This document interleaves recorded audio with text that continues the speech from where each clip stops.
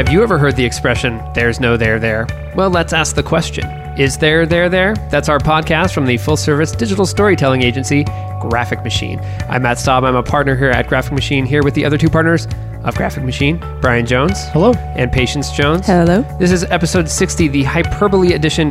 This is literally the greatest episode of a podcast you will ever hear in your entire life, and maybe in the afterlife, if you even believe in it. It is incredible. That's pretty big. It's going to revolutionize everything about your life, and we are so excited to bring it to you.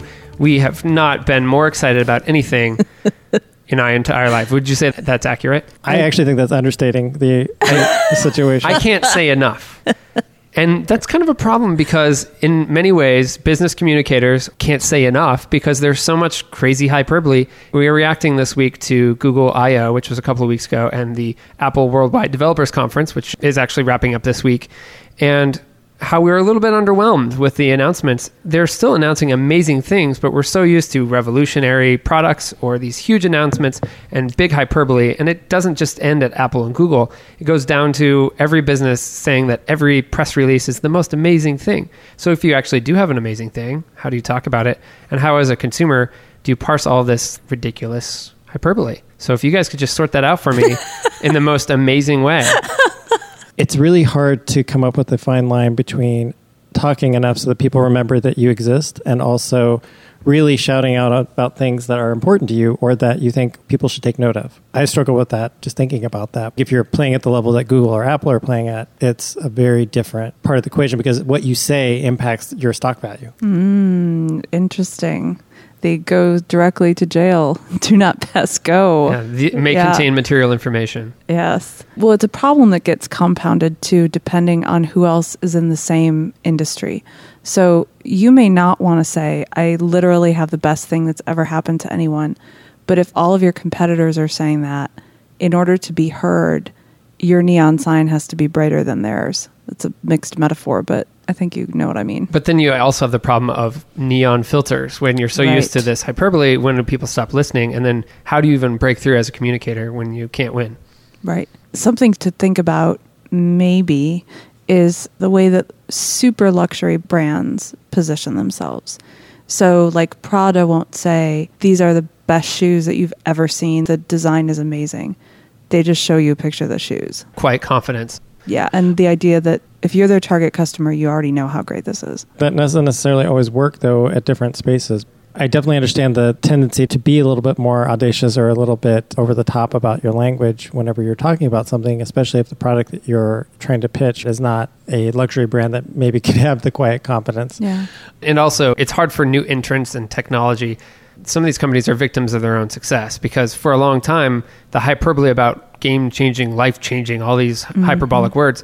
For Apple, when they're releasing an iPhone that literally changed the game, it was kind of living up to the hype. And now they're like, this is the most amazing copycat service of a music service that, Sure. you can't continue to deliver on that level. The reality is you maybe have one or two of those in your company's life cycle. You don't have probably 100 of them. Although, in fairness, Apple has had, in Google too, more than their fair share, I would say. Definitely. It's more an exception when one of these companies doesn't dazzle us with something.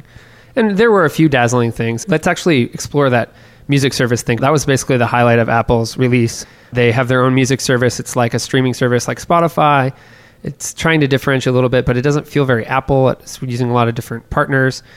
Part of the question that I have is if you're going to try to compete with an existing service where people have preconceived notions, and because they filter, they're like, oh, it's just another streaming service.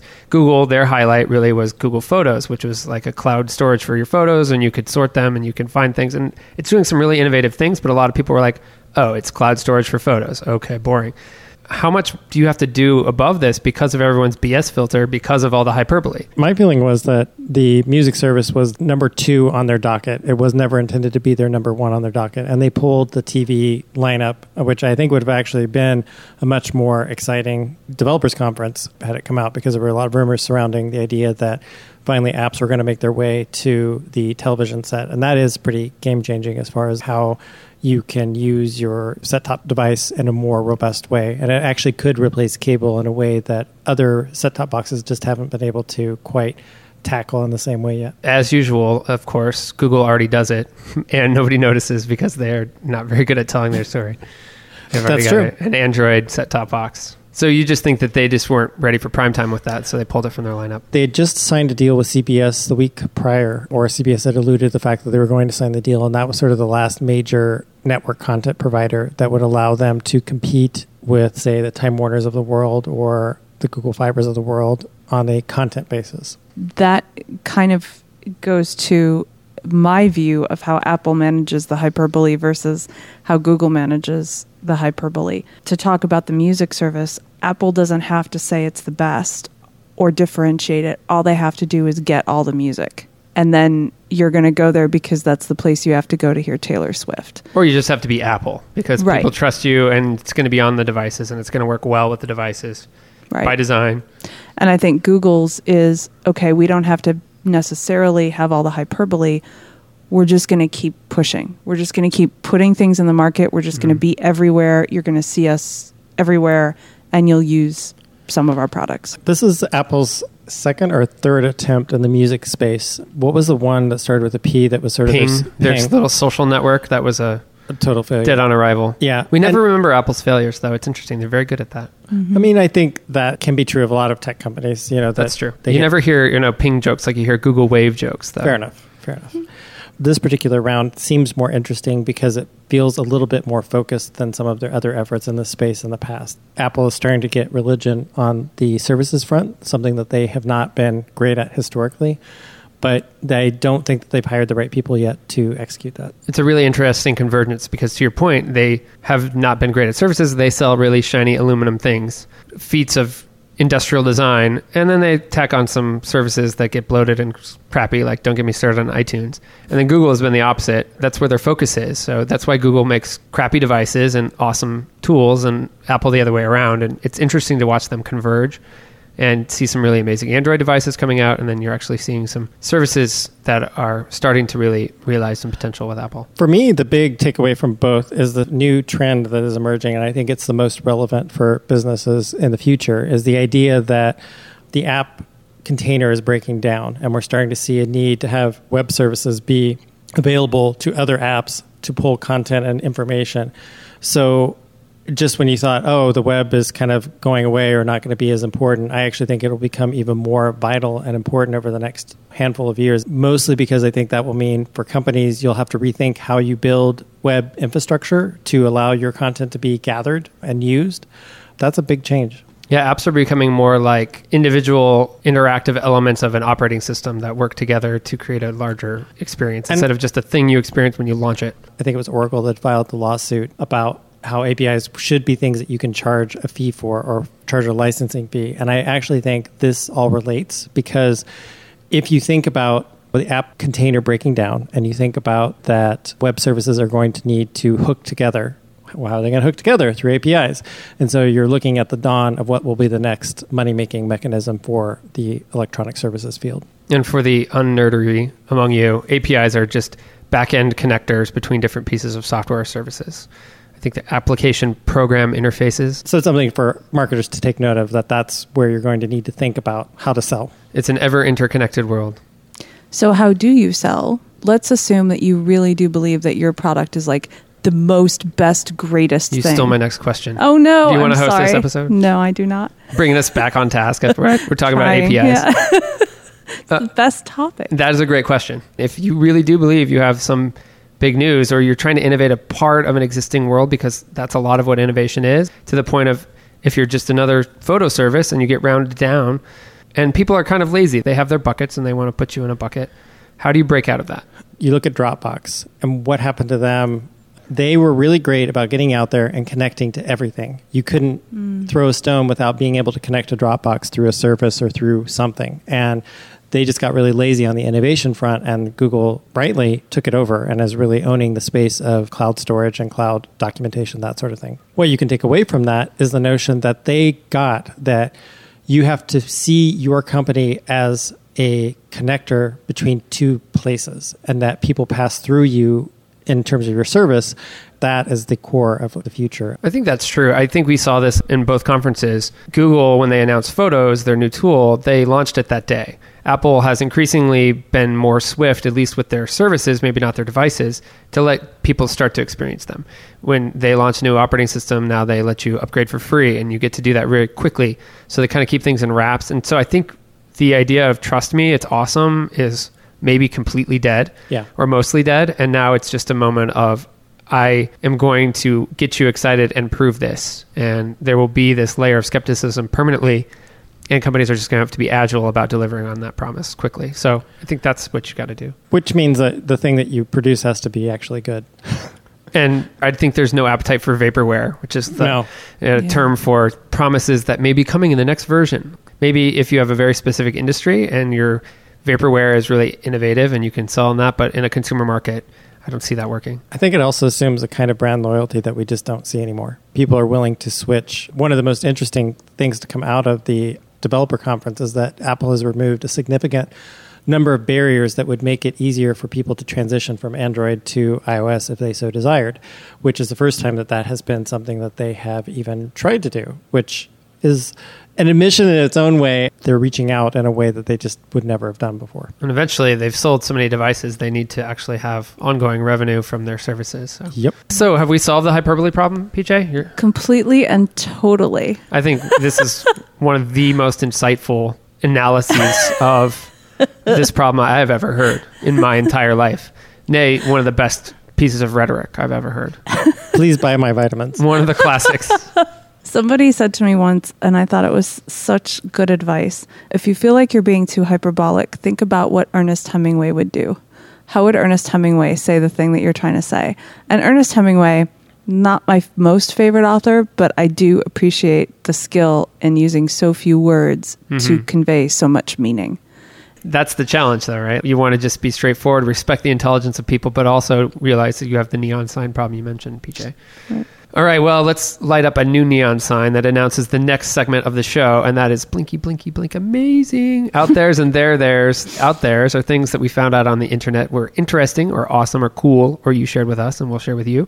And there's are condolences for things that didn't go great or we thought were kind of weird. And we'll start our round of out there's and there's this week with Mr. Brian Jones. My out there, and definitely is an out there, is for Pizza Hut, who this week announced at their Hong Kong stores that they're running a campaign where they've had these custom pizza boxes printed that are covered in comic art through graphic novel art by this revered artist in Hong Kong.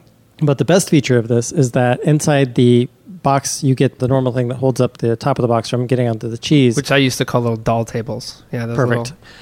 You punch out the front of the box, you put what is now a lens inside the front of your box in your pizza box, and we'll share the video to how all this happens because you really have to behold it to appreciate the grandeur. And on the back, you use your phone to scan a preset of movies that are available to you. So you get a movie and a pizza in a box, essentially, and you can play it and broadcast it from your phone onto your wall using the lens that was inside the box. I love this mostly because it's this really tactical way that the web connects people and creates new experiences in a way that we just hadn't seen, I don't think, quite that way before. Very innovative, yeah. I'm skeptical about how well it will work, and that's why right now I'm going to abuse my power. Aaron Thacker, I know you listen to this show, and you're married to the director of social at Pizza Hut. You should tell Jenna that Brian needs one of these pizza boxes, whatever it takes. Make it happen, please. Let's make it happen. We'll do a little video. We'll put it on the We'll do whatever. We'll do whatever it takes. We'll literally do the most amazing things you have ever experienced.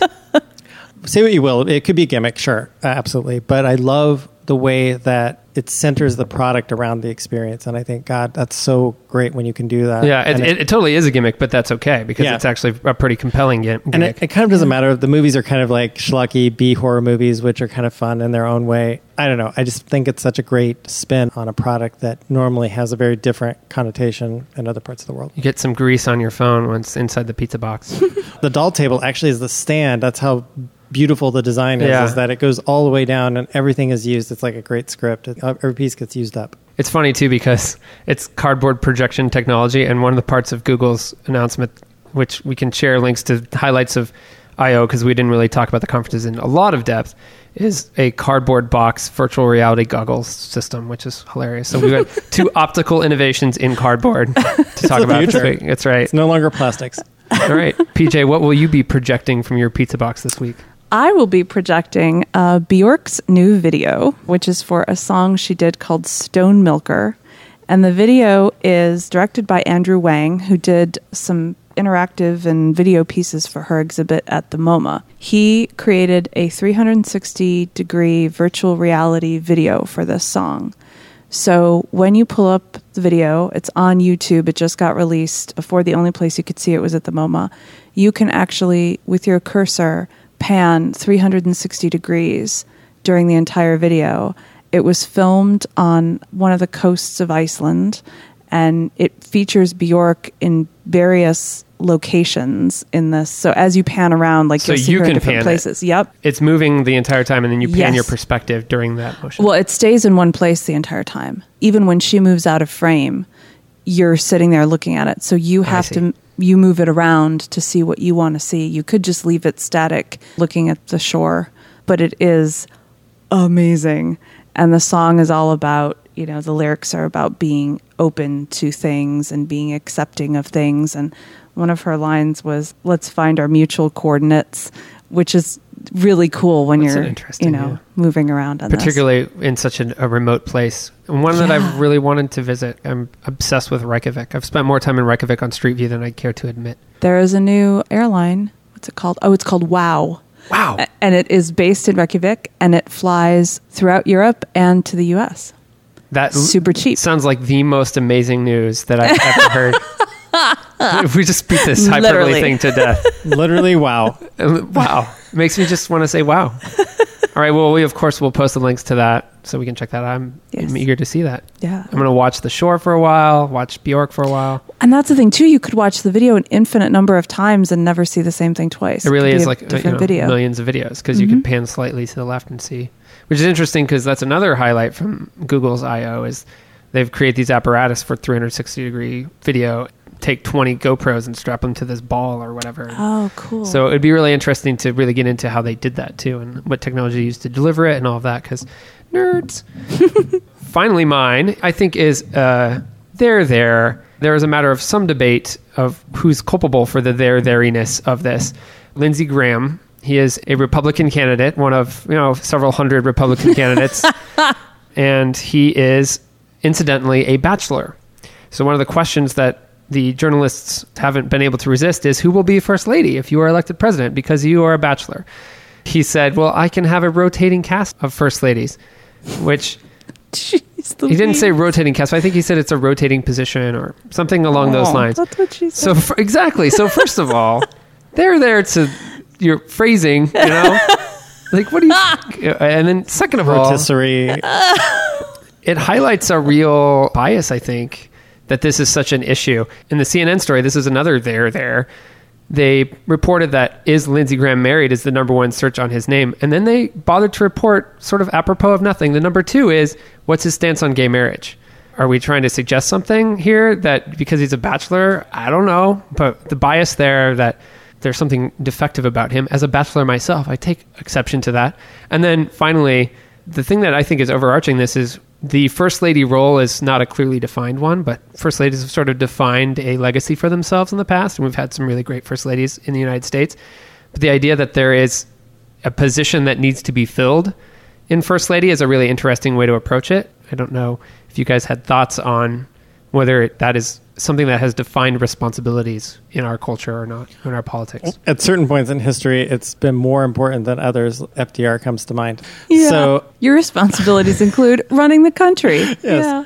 It's a clever way of thinking about the duality of the role of that office, which is both commander-in-chief and sort of chief marketing officer, and having two different people available to fulfill different aspects of that role actually kind of does play a pretty critical component to our national presence, because you may need to be on the same day both saying we're going to hold this really strong line against a particular policy and also tackling some other maybe more soft issue of like health and wellness and that sort of thing. To have just one person doing that may feel a little bit duplicitous. Agreed, but at the same time, you could, in theory, create like a separate cabinet position for somebody to do that, and it could be a man or a woman. The responsibilities broadly that a first lady is assumed to have are specific to a woman. Yep. Because one of the things you hear all the time is we had a female president, what husband is going to want to do first lady duties? He's not going to want to go to teas and because we do have a culture of, exactly. Sort of gender-defined culture. Like the first lady's job is to go in and make everybody feel very comfortable and be charming and make nice while her husband is having serious conversations. And thank goodness there have been lots of first ladies that didn't do that, and lots of first ladies that did publicly and privately were running the show. And that's why everyone hates Hillary Clinton on the conservative side, because she really tried to impact policy. Like, she carried healthcare reform for Bill when they were in office. And I say they because they were a team. And that's all the jokes from like, oh, who's really the president? Hillary. Right.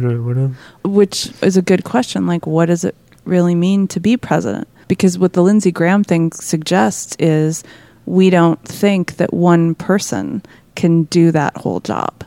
That actually being president is both the person who occupies that office and the first whatever. On the one hand, I feel that having a person who would be a bachelor in that role, you get a lot more focus out of that person because they're not dividing their time between having a traditional family setup versus just having to do the job. On the other hand, I feel like the enormous stress of that job, not having some sort of support infrastructure that is on a personal side, that would be cause for some concern. Because I think that's what I was thinking, that it's really hard. That's a terribly public and unforgiving job. And you got to feel like you're not in it alone. Yep. Yeah. Can we rescreen the movie The American President with Michael Douglas? I mean, there's a whole movie based about this. Could be a great way to get dates, is just have the Secret Service. Would that be an abuse of power? You'd have to, though. You'd have to like pre-screen the dates. You'd have to run background checks and look at their bank accounts. And then the Secret Service would go everywhere with you. So will we have a bachelor president before we have I don't know, what's the... Female? I mean, we've got candidates on both sides that are female. I mean, that's going to happen soon. I'm hopeful that happens because I think redefining what it means, I think it's important for the country's story as it unfolds. So if the concern is a bachelor president, what if you had a president whose spouse died while the president was in office? And assuming that the president didn't leave office or have the vice president take over, now what?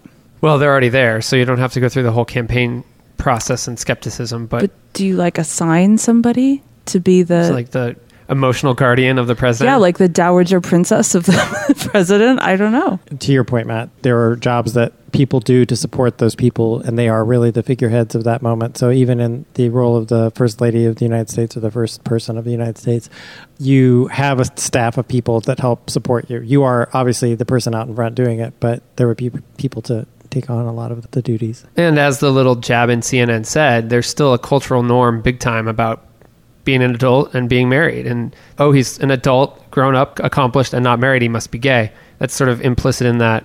There's a strong bias against single guys. With Lindsey Graham, do you think that there's kind of a fervor to uncover some sort of homosexuality on his part because he's Republican and because he has not come out in support of gay marriage? Whereas if you had somebody who is extremely liberal, maybe people wouldn't care as much. Because they'd figure if he is gay, he'd just be gay because he's obviously fine with they it. Figure he's not actively out there trying to hurt gay people. So we don't feel the need to. My sense is that there are so many candidates on the Republican side of the ticket this particular go-round. They're looking for literally anything to hang their hat on to try and thin the herd. And I see. And not wrongly, because at last check, there were over 20 potential candidates. Or not just to thin the herd, but to just make it interesting. They're all becoming commodities, and this guy's different in this very distinct way, and it's interesting. It gives you a news cycle to talk about. So people are Googling this nonstop, so obsessed with who's going to be the first lady.